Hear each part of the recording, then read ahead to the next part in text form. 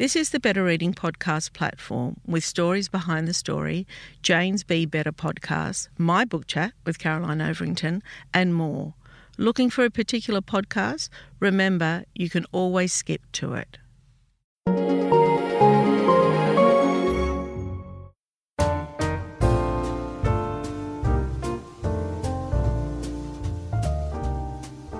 Welcome to the Better Reading podcast, Stories Behind the Story, brought to you by Belinda Audio. Listen to Belinda audiobooks anywhere, everywhere. Hi, this is Cheryl Arkle from the Better Reading podcast, Stories Behind the Story. We talk to authors about how they came to tell us their story. Sarah Barrie, welcome back to Better Reading. Thanks for having me. I know. So we've got you via Zoom this time, not in the office as you were last time. Mm-hmm. But we're just happy to have you, really. Sarah is the author of 9 novels, including her best-selling print debut, Secrets of Whitewater Creek, the Hunter's Ridge trilogy, and the Calico Mountain trilogy. In a past life, while gaining degrees in art, science and education, Sarah worked as a teacher, a vet nurse, a horse trainer and a magazine editor before deciding she wanted to write novels. About the only thing that has remained constant is her love of all things crime. Well, there's a bit of animal love in there as well, isn't there? Oh, absolutely. Yeah. Got a farm full of animals here that take up way too much of my time. Okay, I want to talk about them. Her latest novel, Vendetta, follows Lexi Winter as she goes undercover to infiltrate a motorcycle club on the wrong side of the law. Okay. I mean, motorcycle clubs are usually on the wrong side of the law, aren't they? Well, some of them are. I mean, some of them are great people too. I mean, I've known a lot of bikies who just want to have some fun with their mates and enjoy their bikes. But, you get those 1%ers and, they can be a bit of trouble. The only reason I say that, I don't know anything about motorbikes at all, Mm-hmm. but where I live, there was a motorcycle group head office, I think, Mm-hmm. and one night somebody bombed it. Oh. Yeah, and it flicked cars. Like if you were driving up Parramatta Road at the time, your car flipped on its head. So I think that happened to 2 or 3 cars. But apparently the blast was so significant that people felt it in their homes and thought it was a tremor. And so people were ringing me because I was probably physically the closest, although I was still quite a way away from it, and ringing me to see if I was okay. And did I hear it? No, I slept all the way. I slept right through. Wow. I'm a really good sleeper. However, what I noticed the next day when I drove past there is hundreds of motorbike people, wearing their jackets and their bike, all there to help put that place together, carrying bricks, carrying this. Yeah, extraordinary. Yeah. Anyway, that's my experience of motorbikes. Right. Yes. Well, you've certainly had an exciting experience with motorbikes. And occasionally I've been on one, but with someone, and I've really enjoyed them. Sure. Yeah. Now, what made you write about that? Look, I needed to fill in a lot of Lexi's background. Obviously, she's very good with computers, and someone with her background would have had very limited opportunity to be that good with computers, and that the most likely scenario would have been working with an outlaw motorcycle gang because the prevalence of cybercrime within those organisations is just so huge. Is that right? Yeah, absolutely. And so that was her very best chance of being as good as she was and being able to do what she could do. So we're talking about, and before we hit record as well, we were talking about how busy you are and closing the doors so no kids come in. And tell me about how it is, what your daily life looks like. And I want to talk about animals and how it is that you try and do, how you make time for your full-time job, which I imagine is right, amongst all the others. Yes. Well, the farm work has to start early. Obviously, we breed animals for hobbyists, basically. So we have everything from chickens right through to cattle, sheep, goats, ducks, horses, pigs, you name it, we've got it. They all need feeding and looking after every morning and afternoon. So that gets done early and late. In between, sometime the kids have to go to school. We also have an orchid nursery here, which is pretty full on at some times of the year. My husband works from home, which means he's down in the middle of the day as well. I try and do a little bit of housework, but it's certainly not not a lot gets done. So I don't invite a lot of people over. And then the writing just kind of happens around all of that generally. So is there a set time? Is there like you think, okay, 10 o'clock or 11 o'clock, I'm going to sit down and I'm going to try and do 2,000 words or 1,000 words? Tell me how you approach the writing. Yeah, generally it'll be around 9:30 when I get home from dropping the kids off, and then I'll write through till about 12:30 and hubby's down for lunch. I don't get a lot of time after that, so then it's generally if I can sit down around about 8:30 at night and just go until I don't. Sometimes I get time on the weekends as well. Yeah. But nowhere near is enough, generally speaking. School holidays can be good. I don't have, it takes about 2 hours a day to get the kids to and from school as well. So I don't have that. If I can lock myself away, I do. But of course, all the other farm jobs need to be done. So when I'm really lucky, I actually pack up and go for a few days somewhere like a motel or something like that if I'm really pushed for time and everyone rallies around and does my work for me and lets me get finished. So essentially you've got 3 jobs. You've got writing, you've got looking after the children. Do you do most of that? Yes. Yes. And then you've got the animals. The animals, yeah. Yeah, that's a 3rd job. Yeah, and helping with the orchids as well. Oh, right, 4 jobs. Okay. Yeah. I admire people like you that get so much done in a day. I feel as though when I talk to some writers, and because so many people are stealing, there are the lucky ones that can write full time, right? And that's all they do. But they're, as you know and I know, they're few and far between. That's right. And a lot of the writers that I talk to, they're trying to steal time, if you like, to write. Yes, absolutely. And that's a discipline in itself. I mean, it's usually either early morning or late at night. And I sometimes when I walk away from those conversations, I think, that's just not me. That's why I'm not creative, I think. I think you've really got to want to do it. Yeah. Tell me how you came to it. I was one of those kids that always loved reading and writing myself little stories. But I was a primary school teacher for a long time, well, amongst other things, as you know. And I had to stop doing all of those things when I became pregnant with my first child.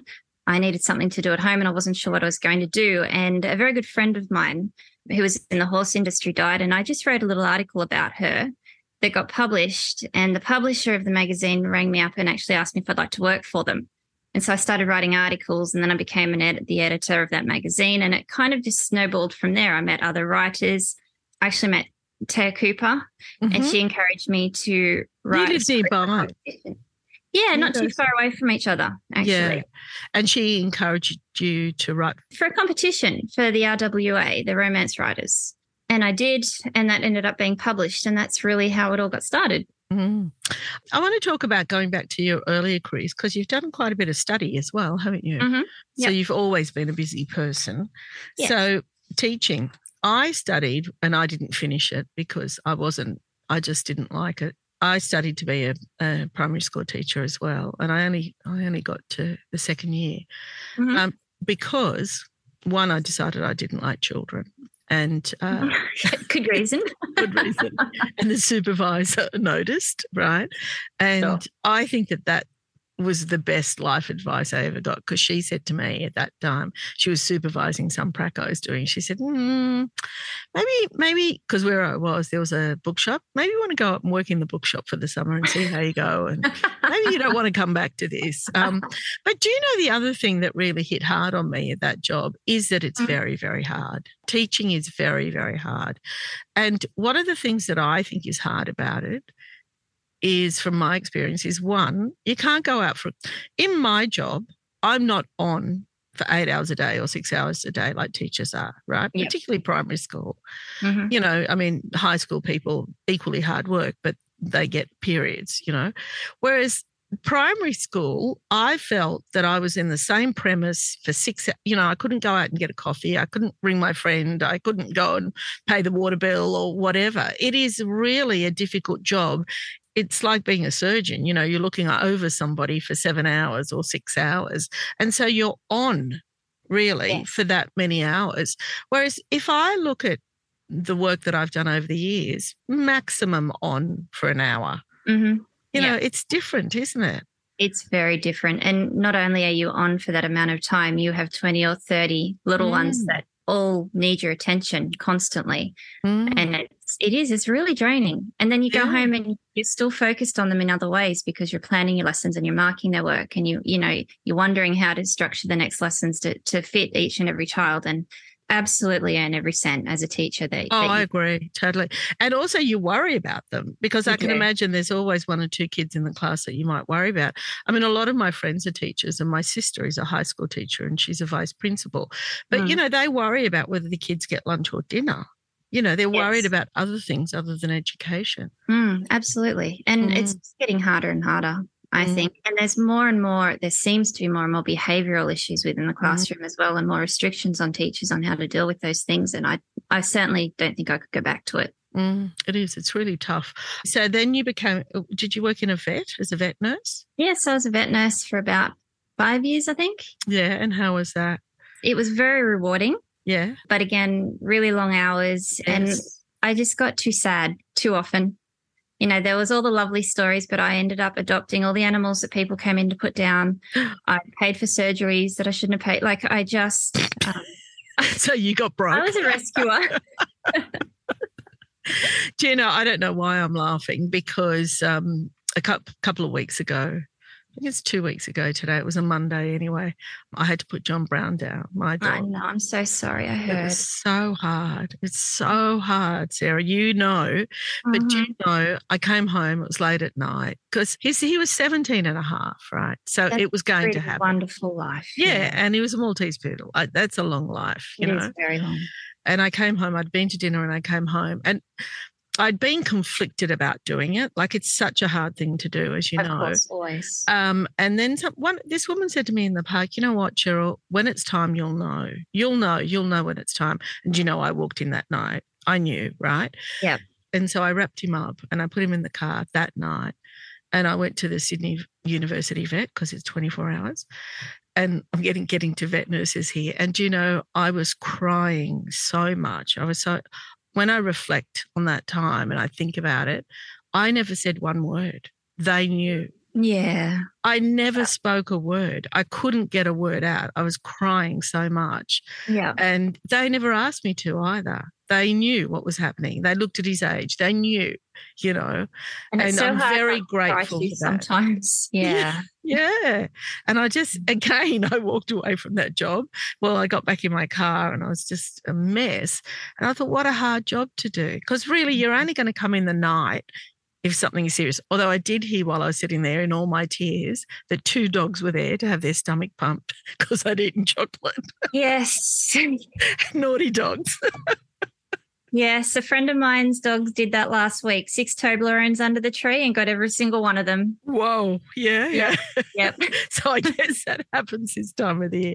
But again, I thought, they're special people. They knew not to talk to. Well, they knew I couldn't talk is what they knew. Yes, absolutely. Yeah. I'm Sandra, and I'm just the professional your small business was looking for. But you didn't hire me because you didn't use LinkedIn Jobs. LinkedIn has professionals you can't find anywhere else, including those who aren't actively looking for a new job, but might be open to the perfect role, like me.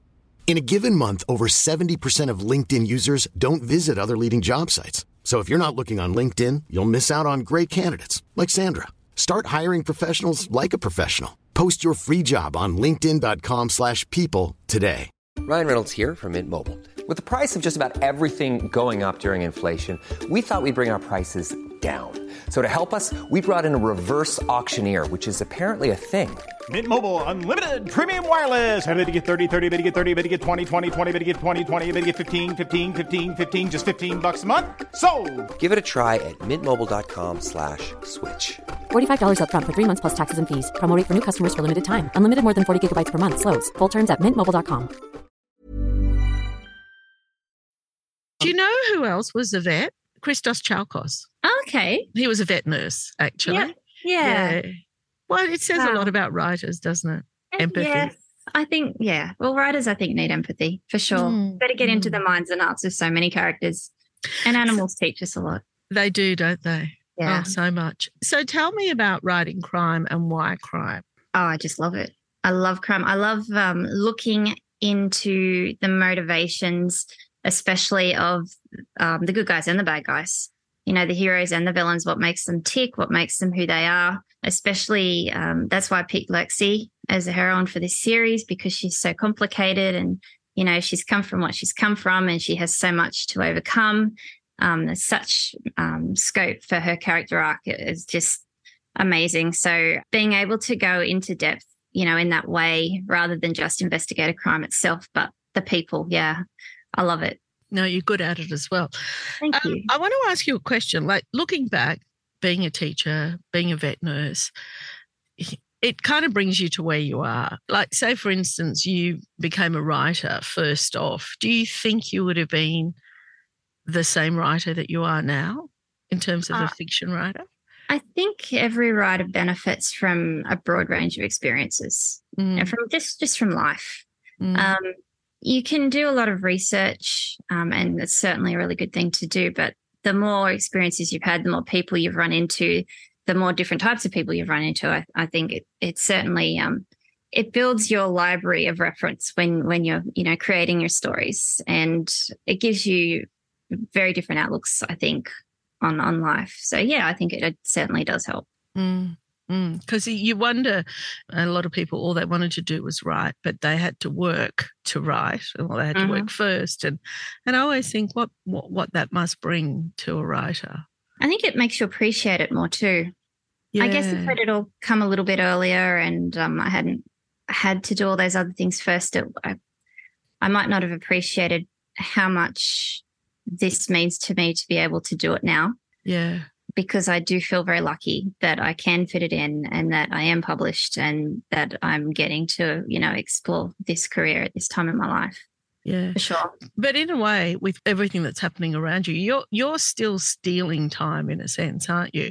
Oh, I mean, for sure. Do you actually ever think, I can't wait for the days when I'm going to be able to do as much writing as I want to in a day?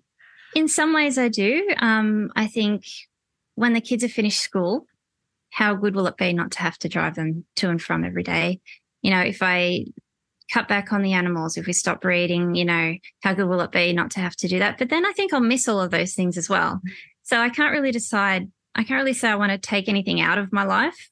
I might wish for a couple more extra hours of the day to fit everything in, but that's a tough one. I debate that with myself quite a bit. I can imagine. Yeah, for sure. So what book number are we up to with Vendetta? 3. Vendetta's 3. Yep. And do you do a book a year or a book every? How's yes. your schedule? A book a year, Right. with us usually running late, getting the next one in. But I'm writing book 4 now, so that will be into the publisher very shortly. Okay, and so you're promoting a book while you're writing another. That's right. Yeah. Do you ever get a bit confused about where you are and where you are in the world? When you're writing series, I have to go back occasionally and make sure that I'm writing, in the right time frame or I haven't mentioned this yet, or I have mentioned that, or, because yes, absolutely. Has that character actually been introduced, or am I writing someone in that no one knows what I'm going to be talking about? Because it's a lot. 4 books it covers a lot of time, and I just have to spend a fair bit of my own time going back and checking that everything's in the right place. Yeah. Sure. And do you ever take a proper holiday? Does your mind, and I mean not necessarily physically writing, but does your mind ever stop going into a story? Well, funny, I went to Foster last week, and I told myself holiday? For a holiday. Yeah. Just the beach and time with the kids. And I told myself I wasn't going to think about this deadline or this book at all. Ended up coming up with the next book. So it doesn't completely switch off. Yeah. I didn't mean it. It just, it just popped in there. And so I had to take some very quick notes when no one was looking so that I'd remember what I was going to do after book 4. Wow. And so you got the gist of the story. Yes. When you were in Foster. And you had a blank slate before that. Yeah, that's right. Yep. Wow. I don't know why these things happen. And when that happens, do you then stop immediately and record it?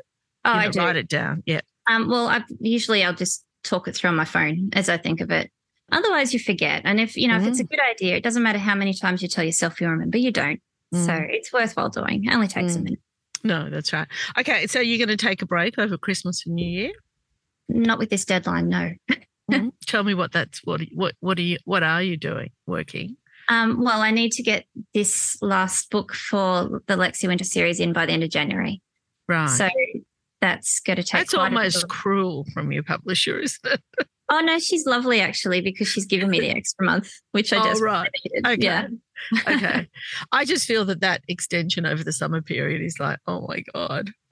I know, but I have done it to myself, but there's nothing really else I could do about it. You know, I'm always busy. I'm never just being lazy and not writing. It's how it happens every year. So does it? You're always running late? Always running late or very close to running late. Yeah. It's a challenge. I mean, doing a book a year is hard work, and particularly when it's one of 4 jobs. Yeah, it is. But I like to do that. I work well under pressure, I think. I'm not sure that if I had a lot more time, I still wouldn't work the way that I work. I'm just used to that after 10 or 11 years or whatever it's been. That's just how I write now. So, and if your kids said to you, oh, you know, Mum, I want to be a writer, how would you feel about that? Look, I'd encourage them to do something else as well, for sure. Yeah.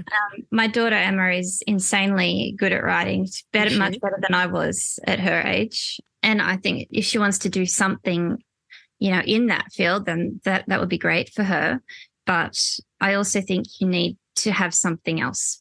You can't bank on writing straight out of school as a career that you're going to, you know, make enough of a living off from the get-go. But also I think it's a really rewarding career, and I'd encourage anyone to write if they want to write. Just be prepared for all the ups and downs and not to be an instant overnight hit. That said, some people are. Yeah. Although, you know, it's more hard work, isn't it? I often feel that the people that are an overnight hit, it's a little bit harder for them, because when you write your first book, as you know, you're kind of writing it in your own bubble. Like there's no pressure, there's no deadline, you haven't sold it usually. You know, do you feel that from the first book to where you are at now? Oh, well, absolutely. With Secrets of Whitewater Creek, I wrote that in bits and pieces over about 3 or 4 years and just fiddled with it. And that wasn't the one I wrote for the competition. That was just one I was never going to publish. I was never going to do anything with. I was just playing around with it for fun. But that ended up being my first properly published print book. And then suddenly it was like, great, I was offered a contract for another one. I had to write that in 12 months. And the pressure was incredible. Not from the publisher, just within myself. I have to write this in 12 months and it has to be good.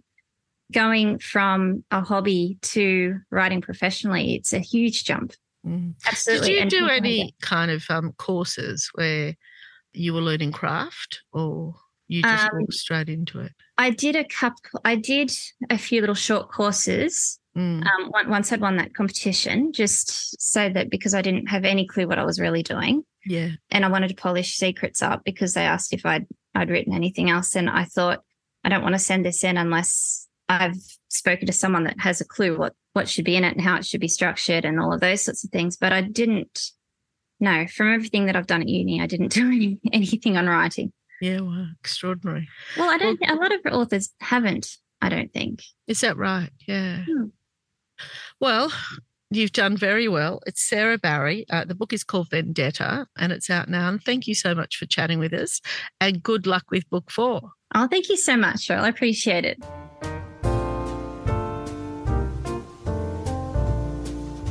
If you'd like more information about Better Reading, follow us on Facebook or visit betterreading.com.au. This podcast is proudly sponsored by Belinda Audio. Belinda audiobooks are available on CD and MP3 from online booksellers and bookshops everywhere, or you can download from Audible, Google Play or the iBook Store. We've also created our own app called BorrowBox that's available from both the App Store and Google Play.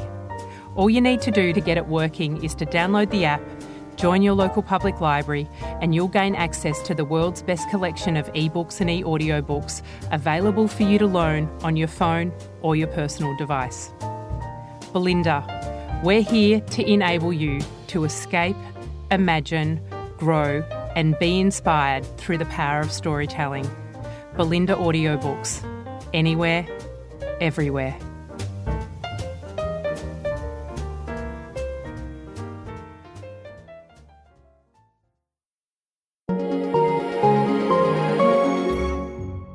If you enjoyed this podcast, leave us a review and check out the other podcasts on the Better Reading Network.